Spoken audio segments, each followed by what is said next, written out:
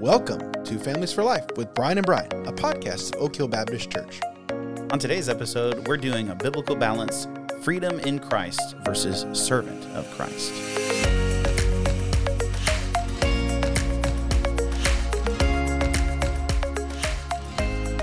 Welcome back, Brian. All right, we're back. We are doing another. This is actually the third podcast we've recorded in a row. Trying to get ahead. We're doing really well. I'm kind of impressed. I'm impressed. What I'm worried about is the quality, and so listeners, a little loopy. If the quality suffers, This is going to be amazing. Don't even preface it. It's going to be amazing. I'm sorry, you're right. Never mind, listeners. Totally disregard what I just said. It's going to be amazing. High expectations. Oh, yeah, so high. So yeah, the biblical balance series. We're jumping back into one of those. Right? Yes. So this is where a topic has two sides. Both are biblical. Both can be argument can be made for both of the things, but oftentimes people will come down on one side or the other, but it's not necessary. Yeah, there's like a tension between the two things that the Bible says. They even sometimes seemingly contradict each other, right? Mm-hmm. And I think that, some people try to use these as ammunition against the faith to say, look, it contradicts. But what we're trying to say is no, you don't actually have to believe one or the other or neither. You really can just believe both. Yeah, and what happens is when we go to one side, especially in like an extreme position, it's easy to stray into heresy. Mm-hmm. A lot of these positions end up leading to heresy. Maybe they aren't directly heretical, but they lead towards it. Like you can have a wrong belief about something and not be heretical, but if you keep going down that path of thought, only holding on to one instead of both things that the Bible says, then you'll end up far away from the truth. So let's try to understand how they work in tension with one another. They're both true and helpful for the believer. So today's topic: freedom in Christ versus servant of Christ. Yeah. So let's define these concepts and see what the scripture has to say about it. You want ready to jump right in? I think so. So we've got this point of freedom in Christ, and this is a really good thing for us to hold on to. We have to hold on to this. I'm even teaching a series called Liberated about freedom in Christ, and it's the idea that Jesus comes directly. It's the idea that freedom comes from the Lord, and Jesus is the one who tells us this himself. He is the one who even tells us this. Yeah, John 8 says, so Jesus said to the Jews who believed him, "If you abide in my words, you are my true disciples, and you will know the truth, and the truth will set you free." They answered them, "We are the offspring of Abraham, and have never been enslaved to anyone. How is it that you say you will become free?" Jesus answered them, "Truly, truly, I say to you, everyone who practices sin is a slave to sin. The slave does not remain in the house forever. The Son remains forever. So if the Son sets you free, you are free indeed." So this passage is talking about, Jesus is speaking to his followers. Now, there are probably some Pharisees around because this passage does actually get to a heated debate later on, and the Pharisees, I think, interject and sort of hijack the discussion, and Jesus directly will later on address those who are going to kill him. Like he says, "You are going to try to kill me." Yeah. That's what he says to them. And so he alludes to the fact that they are enslaved and they need Jesus to free them. And if you abide in his words, the gospel, then you'll be free. So they come back and say, "What are you talking about? We've never been enslaved. Yeah. That was our history. Right. We as Jews have never been enslaved." So Jesus clarifies by telling them that they're not enslaved to a person, rather they are enslaved to sin. Yeah. Yeah. He's trying to help them see who they really are. He's trying to help them see their own nature, and they're just thinking, about all these like political realities. They're thinking about their historical past. They're thinking about their personal experiences, and what Jesus is trying to talk about is the nature of their being. Right. They're slaves to sin. We all are born slaves to sin nature that was brought into the world by Adam and Eve. And so they can be freed from that enslavement. And so it's the spiritual freedom.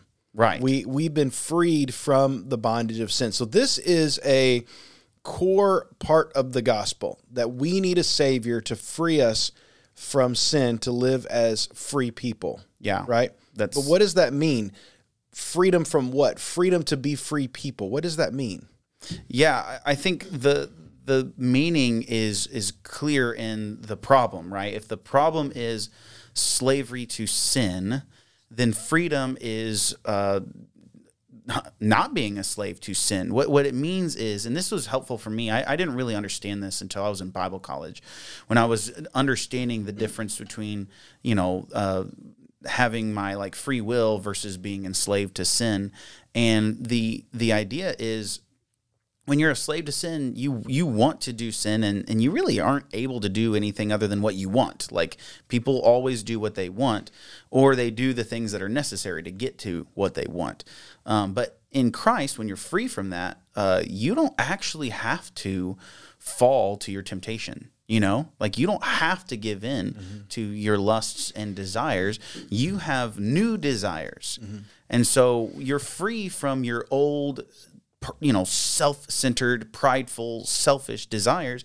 And now you have these new desires to live for how you were made originally, how Right. you were supposed to be living. And that's for God, giving him glory and enjoying the life right. that he's given you. Yeah, and the problem comes when people abuse their freedom in Christ. Yeah. Do you think it's easy for people to abuse this freedom? Absolutely. I mean, this is a huge problem, and that's why there are texts that kind of are on the other side. So we'll get to that in a second. So freedom in Christ is biblical. Right. The abuse of freedom in Christ is the Unbiblical. problem. Right. Here's what's interesting. This is something that Paul fought on both sides of this issue. The Gnostics were a notable group. They focused on the spiritual life. They denied Jesus' humanity, denied salvation through faith alone. They believed that sin in the body did not matter. Okay, so they're abusing freedom. you in can Christ. do whatever you want. Only the spiritual matters. That the Right. flesh is basically already trash, is already done, already Right. condemned. So you can sin with that however you want. Doesn't Yeah. matter, because the crazy. spirit is what can be salvaged from the person. And so Paul says in Romans chapter 6, he says, "What shall we say then? Or do we continue in sin that grace may abound? By no means. How can we who died to sin still live in it? Do you not know that all of us who have been baptized into Christ were baptized into his death? We were buried therefore with him in baptism into death, in order that just as Christ was raised from the dead by the glory of the Father, we too might walk in newness of life." Yeah, that's right. I think that newness of life is going to be important for us in understanding some of these things. But, the whole point behind what Paul is saying is that your freedom is not an excuse to sin. Just because you are no longer enslaved to sin does not mean you can just go do whatever you want. In fact, that doesn't make sense, because if you go and just sin all the time, you're still a slave. You're not free if you're just running back to sin over and over and over again. If you're just living in it in a lifestyle of sin. That's exactly right. Yeah.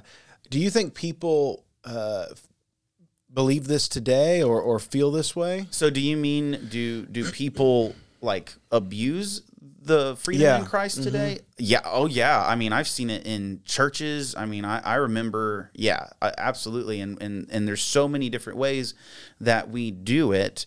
And what I have found is, people will want to live out something that might be, that is sinful, and they want to have freedom in Christ for that, but they don't want other people to have freedom in Christ for things that they think are sinful. And so it's like it becomes this really subjective thing that's based on whatever you really want. It's like, my sins are forgiven, but then I hold you to a really high standard. Yeah. I don't think a lot of people out loud would say, would say this, but I think they're living this way, because a lot of people have the attitude, oh, well, I sinned, man, darn, shoot, God forgive me. And then they kind of move on.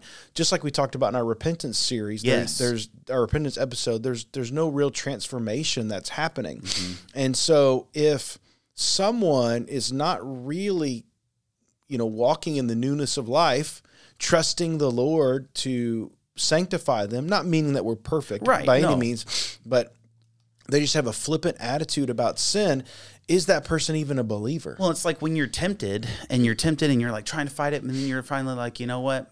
Jesus will forgive me for this. And then you just give in. Right. Like, I'm not saying that, I don't know your salvation in that moment, but what I am saying is that is a clear abuse of the freedom of Christ. Yes. You're just taking for granted the forgiveness that Jesus gives you. That's and that's not love for Christ. Yeah, and I think that my next question is, what are the dangers of living like this? And I think that is one of the dangers is, us, our true salvation kind of being in question in the sense of, are we even a true believer if we're continuing just to walk in disobedience away from the Lord? And maybe we are, maybe we've backslidden, right? We're walking far from the Lord, but we can't continue to walk like that. We need to be brought close to the Lord. Right. If you don't come back, then the relationship that's 1 John. That's 1 John's pretty clear about that.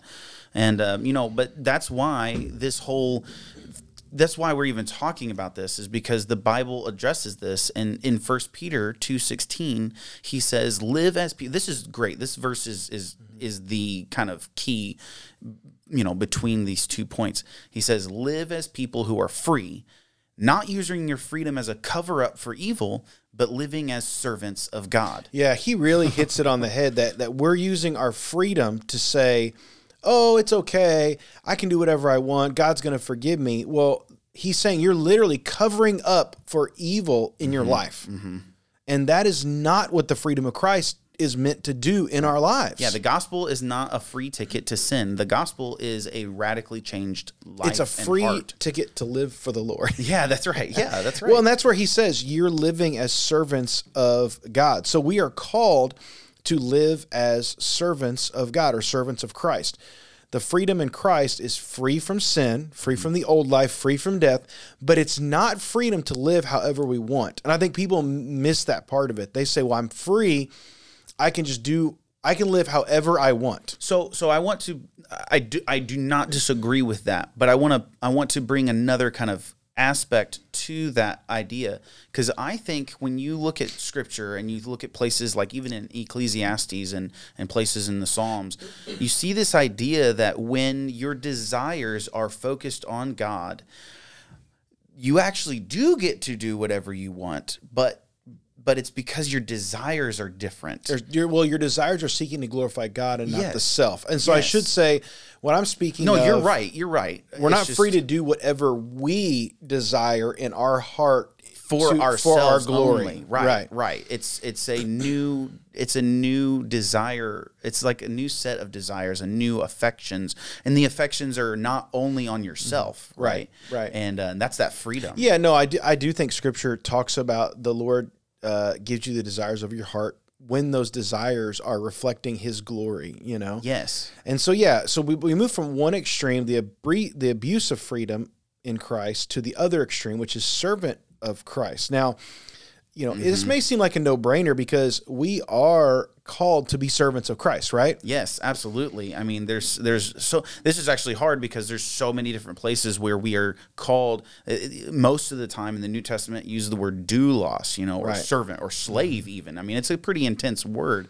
And so like one is 2 Timothy 2:15 says, do your best to present yourself to God as one approved, a worker who has no need to be ashamed, rightly handling the word of truth. And then you've got Colossians 3:23-24. It says, whatever you do, work heartily as for the Lord and not for men, knowing that from the Lord you will receive the inheritance as your reward. You are serving the Lord Christ. So both of these are just a couple of the many texts where we are called workers or servants or whatever. Yeah. Of the Lord. Yeah, so we are to be servants of God. That is important. But I do think we can abuse that position. Paul faced off with another group called the Judaizers, who had infiltrated the church in Galatia.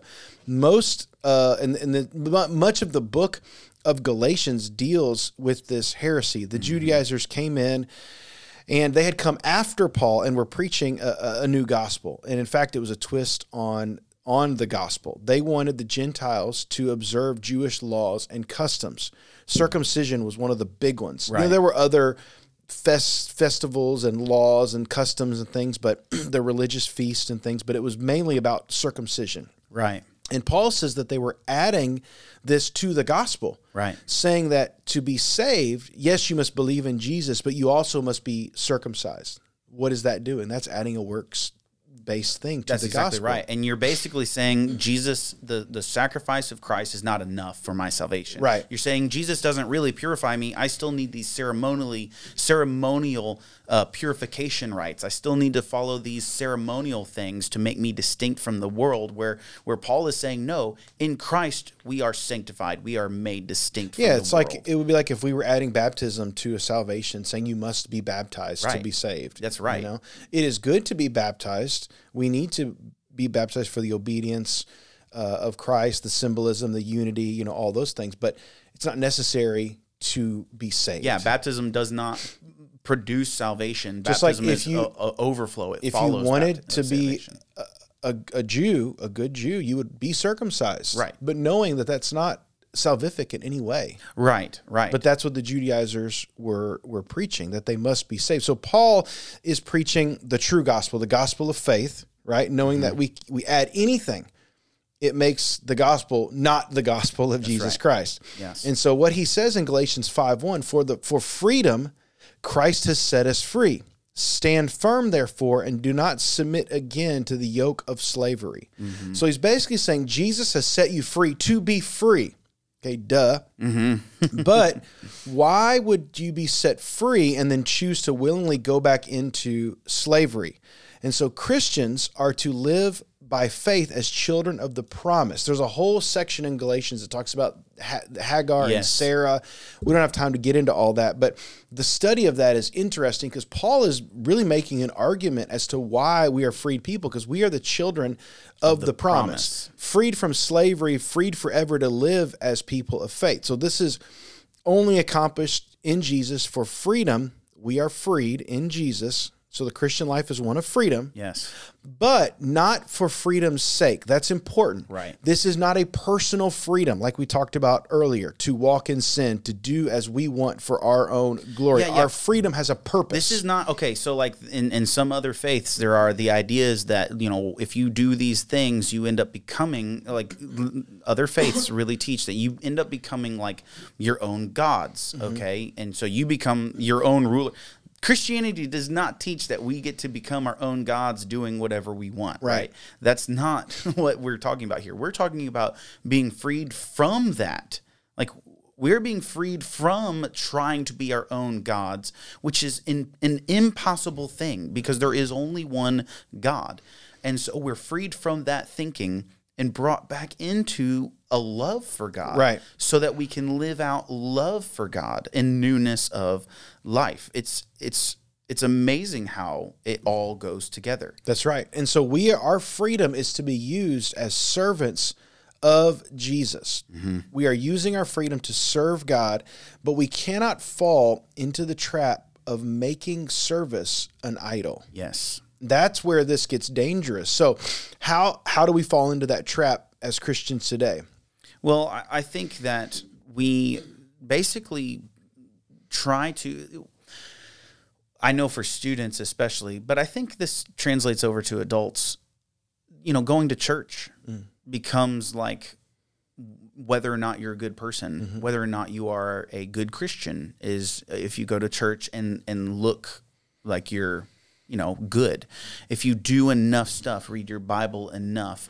And so it's a lot of your motives. And this is where it gets super sneaky because you can have one person who is faithful to the church, faithful to read their Bible for all of the right motives. And then you can have somebody who does the exact same things with the wrong motives. Right. And they are disastrously different. Well, it ends up being somebody who's trying to please God or earn God's love. It's like we're trying to earn our salvation by what we do. And that is very dangerous. Yes. Because that is not the gospel. Because you cannot, listen, Brian, we cannot get any more love Right. than what God has already given us. Right. We cannot get any more grace or any more mercy. There's not a different level that if I am a super Christian, if I'm a missionary, if I'm a pastor, God is going to love me more. If I spend every moment, every hour serving the Lord, he's going to love me more. Right. That's not true. That's not We have the way it all the works. love of God available to us right now. Yeah. The way I talk about this, this is something the Lord's been helping me like think through the simple ways to communicate this is when we live for God, that's, you know, the Bible says that we love because he first loved us. Mm-hmm. Living for God is not earning his love. It's just loving him back. It's appreciating that love. That's right. Yeah. You know, it's like when you have a friend that loves you and you're going to appreciate their love, their sacrifice, and you might help them with something. Right. Or you might find a way to encourage them or love them because they love you. Right. And so it's sort of like a reciprocal thing. That's right. If you get into a friendship where you feel like you have to do things to earn their love, that's not really a friendship. Right. You know? That's exactly right. We have to watch out for that in our real friendships, but in I say real in our human friendships, but especially in our relationship with God, because that's not faith. Does pride factor into this at all? I would say a little bit. Well, it's Pride is easy. always a part of idolatry, I think. Oh yeah, I fully agree. And I was thinking about this as we were preparing for this.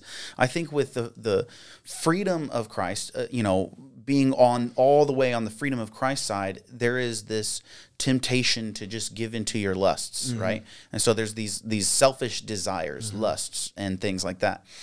Then on the servant side, if you're just all the way on the servant side, it's this pride thing. It's like I'm gonna be good enough, or maybe you think you're not good enough and you have to be, but that's still pride. You're wrestling with all of that, and when you let go of the selfish lusts and you let go of the pride, you find yourself coming right to the middle where you are becoming more like Christ. Right. Exactly. Where you are humble and loving. And just living out these desires that you have for the Lord now. That's right. Yeah. I think one of the dangers of living in this extreme service of God where you're making things an idol is being the danger of being like a checklist Christian. Yeah. Where I've got to check off all these things. And if I don't, then somehow I'm a bad Christian or I've not fulfilled my duty. God wants us to do the good works he's prepared for us. God wants us to walk in discipleship and walk in those things. But this is a matter of the heart, not a matter of doing. Well, Titus 2, it's one of my favorite passages. That's why one of my children is named Titus, because in that you see the gospel clearly in Titus 2, clearly displayed how Jesus comes, he arrives, and he rescues us from our sins, and he creates for himself a people zealous for good works. And to me, that just makes sense. It's like, here I am, I'm rescued from my sin, and now I have this zeal, this new desire to live this out. So I'm not just checking a list because it's my job.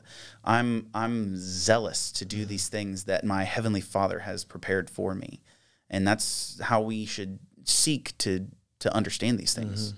So I think with that checklist, there's this idea of being just legalistic, right? And you think that's a big danger? Yeah, I think we can be tempted to become a Pharisee, a Pharisaical Christian.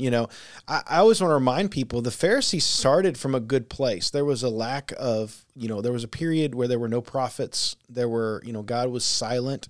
And so the Pharisees rose up as a part of Jewish culture to remind people to stay faithful to the word of God, to stay faithful to the Torah and the prophets. So their heart was right. The problem is they got way far over in the servant of God, too far over, and they started defining and adding and making these laws to where Jesus himself came back and said, no, you've misinterpreted God's heart of this law. That's exactly why we're doing these episodes about biblical balance, because it's so easy to have a right desire to be faithful to the Bible.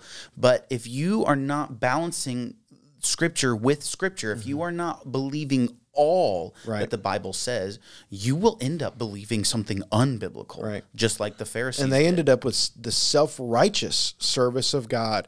And it became vanity and pride. You know, the greatest example is when they were tithing off of things they didn't have to tithe off of. You know, their herbs and their mint and Yeah. things that God never asked them. Look how spiritual we are. We're tithing off of our mint. Like, God doesn't care about that. God's like, okay, whatever. Okay, yeah. whatever. Yeah. And then they're like saying, if you want to be a good Jewish person, you need to do the things that I do. You know, you know, on the Sabbath, I sit there and I try not to breathe and I try not to move. Yeah, You know, yeah. and it's very it's just a trap that we as Christians can fall into. And so we've got to keep Christ as our example. That's the way we don't fall into that, right? Jesus did not think of himself as, you know, he thought of himself in humility and served everyone. I mean, it's the God of the universe. I know. Yeah. Who had a humble mindset, a humble attitude. He said, I didn't come to be served. I came to serve. And that kind of attitude keeps things in check, right? So we have Philippians 2. 2:5-8, it says, have this mind among yourselves, which is yours in Christ Jesus, who, though he was in the form of God, did not count equality with God a thing to be grasped, but made himself nothing, taking the form of a servant, being born in the likeness of men, and being found in human form, he humbled himself by becoming obedient to the point of death, even death on a cross. So Jesus here living out perfectly what it looks like to be a free son of God who is also serving God. Yeah. I think this is the perfect example of remembering, you know, I was talking to some students and they asked the question like, wait, so God is like our boss, but he's also our father? Like, how can he be both? And I was like, well, consider like people who are in business with their family. I mean, think about a dad who owns a business, and let's pretend you're the son working that business, and let's pretend that you guys love each other perfectly. And so your dad is still the boss, and so he's making the ultimate decisions, but you as his son have like ridiculous freedom in that. And you get to do so much in the business, but you're doing it all for your father's business. This does make sense. Right. We just have to think about it a little bit. And that's what Jesus did. He did it perfectly, and we get to benefit from it. Right, exactly. And I just think that Jesus is where we find the balance. Like you said, he knows his position. He knows who he is. He's confident in that, but yet he knows he's going to be a servant of all. And so he puts himself humbly under everyone. And so I think that's got to be our attitude, right? That's how we find balance in this, is by looking to Jesus. So yeah, I think that's 100% correct. And you know, the question is, and I think we've kind of mentioned this a lot, but like, why is it so important? I mean, this is like vitally important to find balance between these two positions. Would you agree with that? yeah, if we don't, like we said, you'll fall into heresy. We need to walk in the freedom of Christ while not abusing it, and we need to be servants of God, but not walk in self-righteousness. Yeah. We have to find the balance between these two positions. And the balance is knowing we are sons of God, heirs just like Christ, but not living in a prideful way. We are to be exuding grace to all. Yeah, that's right. And so Luke 14, I love you've got this here, and it's awesome. This is the whole passage of Luke 14. Yeah. And he kind of just, when I read this, I was like, wow, Here it is. here's the way to treat other people. And you've got some really good handles on this, 3 different points from Luke 14 to help us see how to live in balance with this freedom and servanthood that we have. So the first one is the gospel compassion should rule our heart. Gospel compassion should rule our heart. So do you want to read that? Yeah, first so section? this is Luke 14, starting in verse 14. It says, verse 1. Chapter 14. Oh, verse chapter 1. 14, verse 1. Yeah. One Sabbath, when he was to dine at the house of a ruler of the Pharisees, they were watching him carefully. And behold, there was a man before him who had dropsy. And the Lord responded to the lawyers and the Pharisees, saying, is it lawful to heal on the Sabbath or not? But they remained silent. Then they took him and healed him and sent him away. And he said to them, which of you, having a son or an ox that has fallen into a well on the Sabbath day will not immediately pull him out. And they could not reply to these things. So there was a man who had a disease, had this thing, dropsy. I don't know what that is. Maybe convulsions or passing out or something. It's listed as something else in another version. Yeah, translation. So but I'm not sure exactly what it was, but it was serious. Yeah, Jesus uses this as an opportunity to tell them, is it okay to heal on the Sabbath? You say we can't do anything on the Sabbath. Right. That if I drag a stick or if I move this rock from here to there, that I'm breaking the law. And Jesus said, is the gospel, basically is compassion with the heart of the gospel, not what is supposed to rule our hearts. That if I see a man in pain that needs my help, I should help him. Right. That is not, the law doesn't mean that you can't. It's to take a break from work. Right. Take a break from your job to honor the Lord. But if someone is in need, we should be there to help them. And I love this because I think a lot of people read this passage and they think, yeah, even Jesus thinks it's okay to like bend the rules a little bit to do something kind. That's not what Jesus is saying. Jesus didn't bend the rules at all. He followed them perfectly. His point is, you guys aren't understanding the rules. Right. He's saying you don't get it. The rules were written in such a way to help you and protect you from working yourselves into a grave. Right. But even in the Old Testament law, there are provisions for pulling. That's why he even says that, pulling an ox out of a hole and doing things like that. And that's what he's saying. That's what I'm about to do. And then he heals this dude. And it's like, oh, it's amazing. So if we keep the gospel, and especially gospel compassion, in framework of freedom in Christ and servant of Christ, it will help to center us and balance us on what we should be about. Because that's exactly what Jesus said. He holds the law and the grace, the gospel, the grace of the gospel in tension together in this passage. I love it. Yeah, it's great. So the second thing he said is consider others greater than yourself. So immediately after this, he tells them this parable. You want to read it for us? Yeah.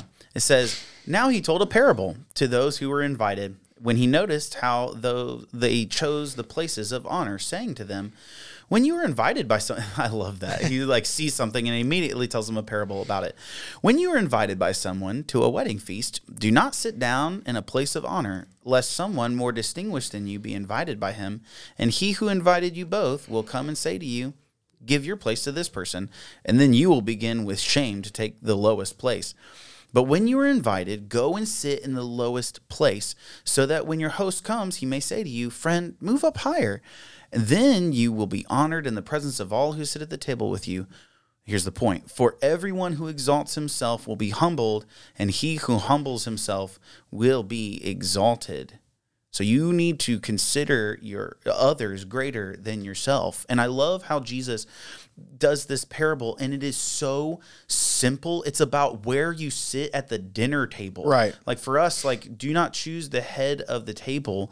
Don't just go to the place of pride. Don't assume that you get to that sit. important. Yeah. Because then if you think you're as the most important, how can God lift you up any higher than that? Yeah, if you already think you're that awesome. Yeah, I think this really speaks to just the attitude of Jesus, where he knows his position, but he doesn't lead from position. Right. He leads from a place where he serves people. And I think, thinking about leadership books that I've read and thinking about great CEOs and things in business, they never lead from position. Right. They earn your respect and your love based on who they are and how they serve you and serve the company and serve the people around them.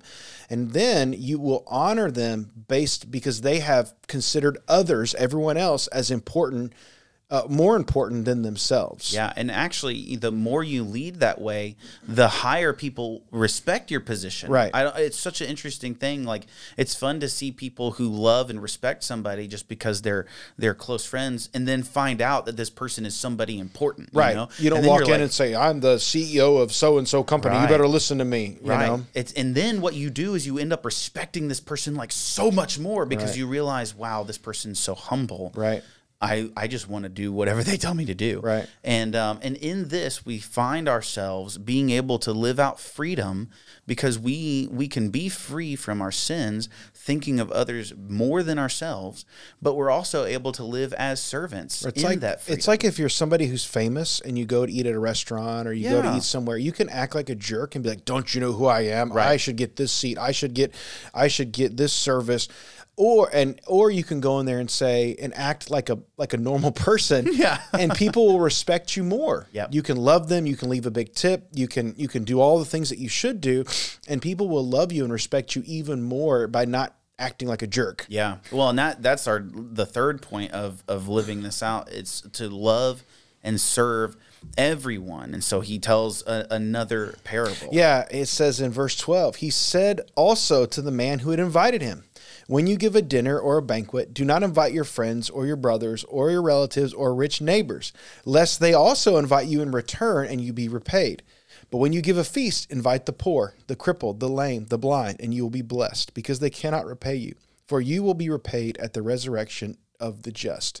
Now, this is one of those things. Jesus is not saying, if you have a birthday party, don't invite your friends. Right. What he's saying He's is, being extreme to make a point. our attitude here, if we are just nice and loving to people that are on the same level as us. So if I'm nice and caring to you, I invite you to an event, my birthday, I invite you to whatever, you're going to feel obligated to repay me and to invite me to your thing. You know, I buy you a gift, you're going to feel obligated to buy me a gift. Right. But what we should do is seek to love other people regardless of whether they can repay us. That's right. Regardless of their status, regardless of who they are. A genuine believer, a genuine Christian is going to love people, not for what they can do, not for what they can repay, but just as a person that God loves too. And so here is how I think that this displays this idea of service and freedom. So when you serve this way, you're serving without expectation of repayment. Yes. Right? So you do not expect anything in return. That's true service. And you're able to do that because you are free in Christ. You already have everything you could ever need. You don't need them to repay you. So why would you expect that? You are free in Christ to serve like Christ because you already have everything in Christ. And so that's why we're able to love and serve everyone. And as we walk in our freedom and service in Christ and to Christ, we are basically filled up and energized to be able to keep doing this. Yeah. Well, I think that's what we have to do. We have to look to Jesus as our example. My biggest kind of personal takeaway from this is if we would look to Jesus and act how he acted, we would be able to understand what the balance of these two things means. Yeah. For me, it's just looking at Jesus and remembering he's the Son of God and he makes us, like you said, co-heirs with him. I can't live differently than he did. Right. You know, if I'm a co-heir with him, like he's the king of the universe. He makes me a king with him. So I have to be a king like him. That's right. And so I don't get to walk around. I've even talked about this recently. I don't get to go into Walmart and be like, "Hey, peasants," you know, like, dude, like, you know, that's not what it means to be free in Christ. But being a servant of Christ. Well, and this means that we don't Christians should not demand, or even if you have a right to claim, right, it's not always good and helpful to claim that right. Jesus could have walked in and said, "I'm at the head of this table." Yeah. You know, but he's saying no one, you know, the greatest example of humility is when Jesus washed the disciples' feet. None of the disciples wanted to wash feet because that was the lowliest job.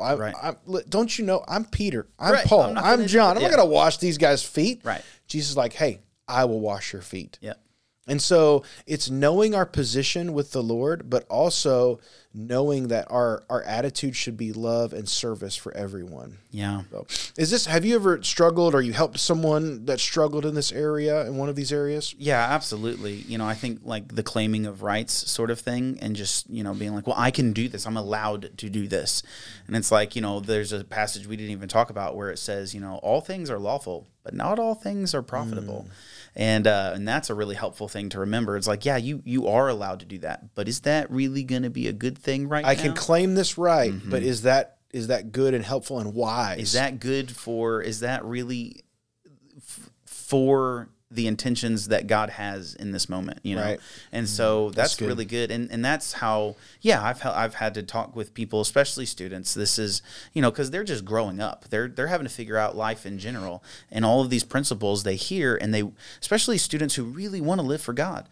Like, they're trying really hard, and they kind of oscillate back and forth. And it's like, let me help you, stay right here in this lane. If you fall too far to the servant of God side and everything hangs on that, when you fail to serve God, you're devastated. Your everything is just destroyed. You're like, I'm a terrible Christian. I've had to help so many students, and you're doubting your salvation. Yeah. Those types of things. And so I've experienced that myself, and I think that's an important thing that we've got to help people with. Yeah, I would say, we're gonna say, do our kids struggle with this? I think so. What I have seen, and you tell me if you have seen this too, I've seen, like, if I've seen kids who are just like sinning, right? They're just sinning.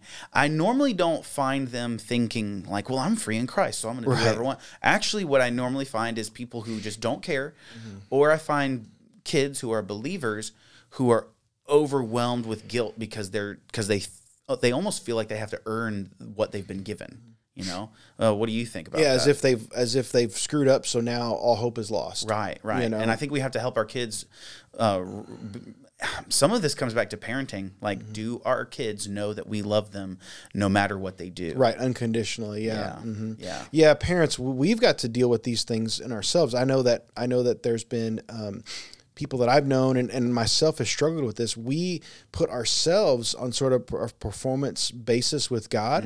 And so then it translates to our spouses, to our kids, to everybody. We're putting everybody on a performance basis. And if you don't live up to some sort of expectation that I have or whatever, then our relationship can be damaged. Right. And that's bad. It can damage our relationship, and it can actually affect people's relationship with God.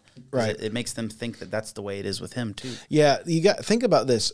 The way your kids will think about God, it oftentimes begins with how they think about you. And you want to help them have right understandings of God, not have to overcome. Especially us dads. Yes, absolutely. That's kind of scary, isn't it? It's very scary, and that's why we have to be so humble with our kids. We have to be serious. We have to do the things that God's called us to do. Yeah. That might be another biblical balance exactly. episode. Yeah. We won't get into that. I think we got to understand our kids' personalities as well, because they're going to struggle in one way or another, and they're all different, right? Amen. They are very, very different, and they are completely different from the youngest of ages. And so we've got to. You may have a kid that's like a rule follower. You got to be careful that they don't fall into like a legalism. Or you may have a kid that is like you said, apathetic and doesn't care. They may really gravitate towards, I can just do whatever I want, you know? And I think we got to come back and help them find the balance in this, and understanding that Scripture speaks to both of these things. Right. Scripture calls us to be servants, and it speaks to our position with the Lord, and that we are free in Christ. And we need to speak biblically about both of these things, understanding that both of these things hold together much better. A much more biblical position is to hold both of these things in tension together. We have to believe all that the Scriptures say. I mean, Jesus, I'm saying that because Jesus says this to the disciples on the road to Emmaus. It's been really helpful for me to keep in my mind. I want to believe all that the Scriptures say. And so we have to remember that extreme positions can end in heresy. I mean, they can lead you away from God. And we need to stand on the orthodox truth and be unwavering that there are things we need to find balance with. Yeah, there are those things that we must always stand on truth. Yes. And there are things that there is no balance. That's just the way it is. Right. But there are things in Scripture, like we talk about in these episodes, that have a balance to them, where there's two things that we hold in tension together. And it's important that we know that we need to live as servants of Christ. We are called to do that every day, but knowing that we are children of God walking in the freedom of Christ. Amen. That's it, man. And so we need to walk in the balance that is here from the Scriptures. That's right. I'm thankful for the Bible telling us these things, because otherwise we would just be figuring it on our own, and we would have no idea how to really hold on to these things. And we don't have to live in the world where Twitter is what tells you what's right. That's a ridiculous way to live. Or what we think, even. Oh, yeah, Our what I heart think is deceitful. We've got to turn back to God's word. When you read something in the Bible, stop believing, and it contradicts what you believe. Stop believing what you believe and believe what the Bible says. Right. Even if it says two seemingly different things, believe both of them and find the balance as you do. That's right. So, all right. Well, I love these series. Yeah, I personally. hope you enjoy this. We're going to have more of these throughout, kind of sprinkled in. Yeah, kind of sprinkled in. We love talking about this kind of stuff. Mm-hmm. We hope you love listening. Let us know what you enjoy hearing from us, the things that have been helpful for you and your families, things that maybe you want to hear more about. Yeah, give us your feedback. Yeah, we want to know. Yeah, f4l@oakhillbc.org is our email. You can also find us on Facebook, and I'll answer pretty quickly. Brian, maybe like a week later. But if you texted me, that'd be different. if you say give him your phone number. I don't know who's listening. Find me on our website and email me, and There you then go. I'll give you my phone number. There you go. we would love to hear from anybody with feedback or episode ideas. That's right. We just want to know that you're out there, that we're encouraging and that we're helping. Yeah. And we would love to hear from you. Yep. So thank you all for listening, And we'll see you next time.